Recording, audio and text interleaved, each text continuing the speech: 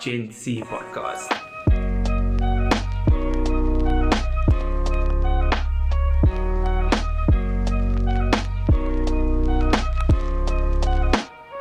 Welcome to the Gen Z podcast.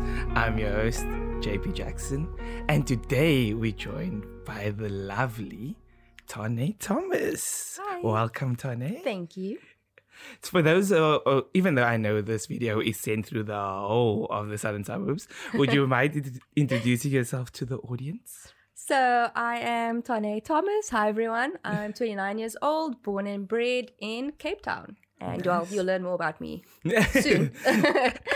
Through the pod. Yeah. So what we know about Tane Thomas is that she's a very head-driven young lady and accomplished so much in her life. But also, Tane had a child when she was 16 years old. What was that experience like? Wow, how much time do you have? Well, I guess to put it into perspective, we kind of need to start at the beginning instead of just going into it. So that it can make more sense. I mean, growing up, my childhood was pretty normal in all respects until I turned about 13. Then my parents got divorced and things were rough and we ended up needing to move. And at that time, I guess my mom had a lot to deal with. So my brother and I stayed with my mom. My brother's 3 years older than me. And she had her own things to deal with. And so I was kind of left to my own devices, trying to figure out, okay, this is happening. Also, I'm a teenager who has probably hormones for days. I don't know. And so I kind of just went on my own accord looking for that attention that I wasn't getting, you know. And I ended up being associated with the wrong crowd, in with the wrong things. And, you know, I met this guy and he gave me attention that I wasn't getting anywhere else, you know. And I didn't know at the time. I mean, I was very sheltered up until that point. I had no interactions with drugs or gangsterism or anything like that. My life was very, black and white, you know. So, and then I started dating this guy and I'll never forget my first encounter was we're sitting in his living room and I was 13, he was 14 and he had all these older friends. And when I say older, I mean like 30-year-olds sitting and, you know, in the company. And I thought it was weird. Yeah, and I thought it was weird, but I didn't think too much of it. Yeah. And then the one guy, he brought out a globe and he brought out these crystals and I didn't know what it was. And so he asked me, would you like some? So I said, what is that? Yeah. And he said, well, it's tuk. I'm like, no, thank you. Because, what do you say? But I didn't also want to seem like, I don't know what that is. You know, because I'm young and I want to be, you know. So I was like, well, no, thank you. But in the back of my mind, I'm like, oh my gosh, like what is going on here? And I was put in so many situations that I didn't actually want to be in, but I didn't know how to get out of it. You know, the person I am now is not who I was then. True. I wasn't as strong as I was. I wasn't able to say no. And, you know, and then eventually we started sleeping together. And, you know, that's just kind of how it went. And I drank at that age. And I kind of was just in and out, going with emotions. And that was life, really. And then as I started getting older, maybe like 15 or so, I was like, you know what, this isn't actually the way to go. This isn't like, it doesn't seem right. Yeah. And so he wasn't at my school. And I was like, well, none of my school friends are doing this. They're not like, clearly there's something not right there, you know? And so I said to him, I said, listen, I don't think we should be sleeping together anymore. I don't think, like, I don't want to do this, you know, and he just wasn't having it. Yeah. So, and he was high most of the time. And so, you know, consent wasn't a thing. Yeah. You know, he forced me to have sex with him. And I didn't realize it at the time. I didn't know what it was. And then obviously, I fell pregnant. So, and then I was like, wow, now what do I do? How do I tell my mom? what do I say? And because she warned me about it, and she said, if you're gonna have sex, you need to go on birth control. But that's also not a conversation you can have as a brown person with your parents. Because the way they approach it is, do you need to go on birth control? Because, and then you don't want to say, well, maybe I don't, So it was an awful situation to be in, and I felt so alone, and I was a child still. So it's like, I don't know what to do, and I couldn't tell my mom, so I wrote her a letter. Oh, wow. I wrote her a letter because I just Black and white. I couldn't bring myself to do it, because in the back of my mind, I'm like, but you told me so. And now I've just, I did what you said was going to happen, And so I wrote the letter, and I went to the living room and I gave it to her and I went away to my room. And in retrospect, I'm like, what were you thinking? Anyway, and so I waited for her, and she came into my room and she's like, listen, what is your plan? What are you going to do? She didn't know how far along I was at that point. I was already almost 6 months pregnant. Oh, wow. And I don't know why. I just hid it so well. Anyway, so there was nothing to do. Not that I considered aborting or anything like that. I was just like, literally I said, I'm gonna have the baby. And that's how I said it. So she said, look, Tane, there's no point in shouting at you and going ballistic and whatever.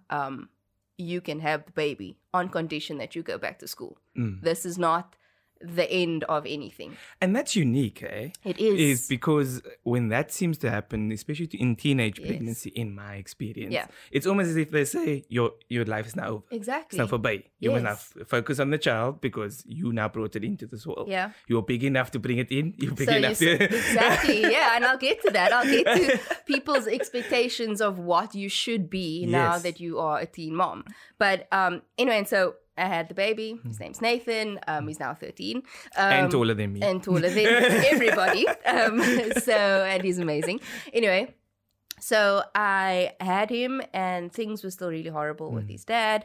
And then eventually when Nathan was 1, we broke up. And then just moving along until Nathan turned 5, his father was murdered. I got a phone call in the middle of the night to say that whatever happened. They're not sure if it was a gang-related thing or whatever, but this is now the situation. So now I'm sitting in my bed, 12 at night, like, what am I going to tell Nathan? Yeah. I mean, to be honest, and this might make me look like a bad person, but I wasn't. I was like, okay, this happened. Yes. Now I'm not thinking about myself. We didn't have a good relationship. Not that I ever wished anything bad, but I'm like, well, okay, we weren't together, cool. But Nathan, he's 5 years old. How is he going to comprehend that he's never going to see his dad again? And also the way that he went, not that I was planning to tell him until he got older, because no child needs to hear that your father was stabbed and we don't know why, you know? And so the next day, we're having breakfast and I say to him, Nathan, I need to tell you something. We need to just have a chat. And he's like, yeah, Mom, what's happening?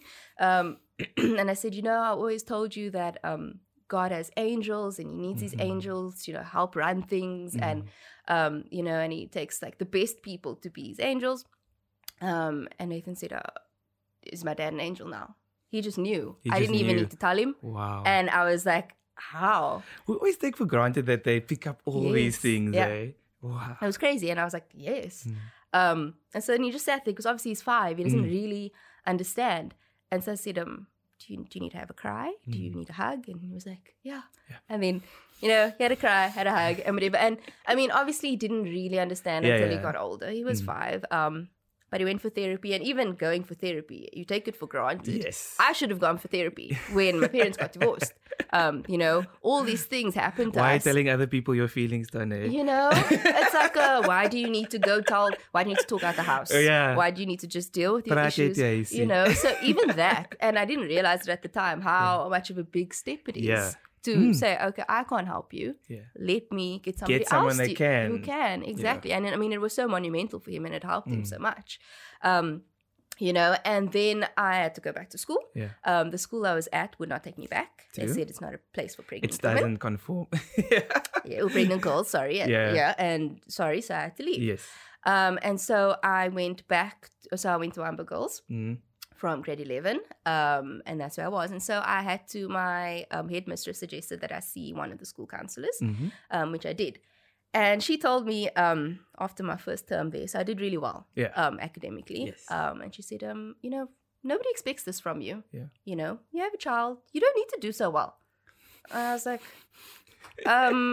okay, I'm sorry. Yeah. I don't know how to respond to that. Like, what do you mean? Because the perception was that you have all these responsibilities. Yes. So how are you able to achieve such a high level if your responsibilities are so wide? Yes. And I mean, I'm blessed. I had a really, really strong support system. I had my mom, I had my grandparents, you know. So luckily I was able to still work hard and do what I needed to do. But to be told, like, I mean, at that point, 17-year-old, you don't need to do this well. It's not expected. It's fine. You know? Supposed to have the world of possibilities at that time, not just restricted to what people think you can do. Yes, and I was thinking if I was any other person, maybe I would have been like, well, okay, cool, I don't need to. But I was like, well, I don't know if I'm allowed to say this, but I was like, well, screw you.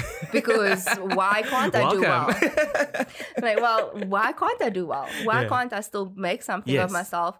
Not like despite having a child, but because I have a child. Yes. Because it's for him and to show him that, well, I can still do whatever I want to do, you know? And so I did really well at school. Yeah. I went on to do my law degree and after that my master's degree. And then, you know, that was great. But there was always just this stigma of first, when you speak to me, if you don't know me, you see Nathan. Yes. Nathan's this big. You're like, okay, but how old are you? Because you look very young to have a child. Exactly. Literally, I was at a wine tasting once, maybe 2 or 3 years ago. Ooh. And yes, Nathan was with. Thank you for the invite. Well, Nathan was with, and he needed to go to the bathroom, so I showed him where it is. This lady, I've never spoken to a senior in my life. Oh, look at your brother. He's so cute. So I said, not my brother. No. I'm sorry. I'm lying. Nathan said, I'm not her brother. I'm her son. It's my mom. So then the lady looked at me, really? So I said, yes. She's like, but how old are you? You look so young. Like, okay, because your business.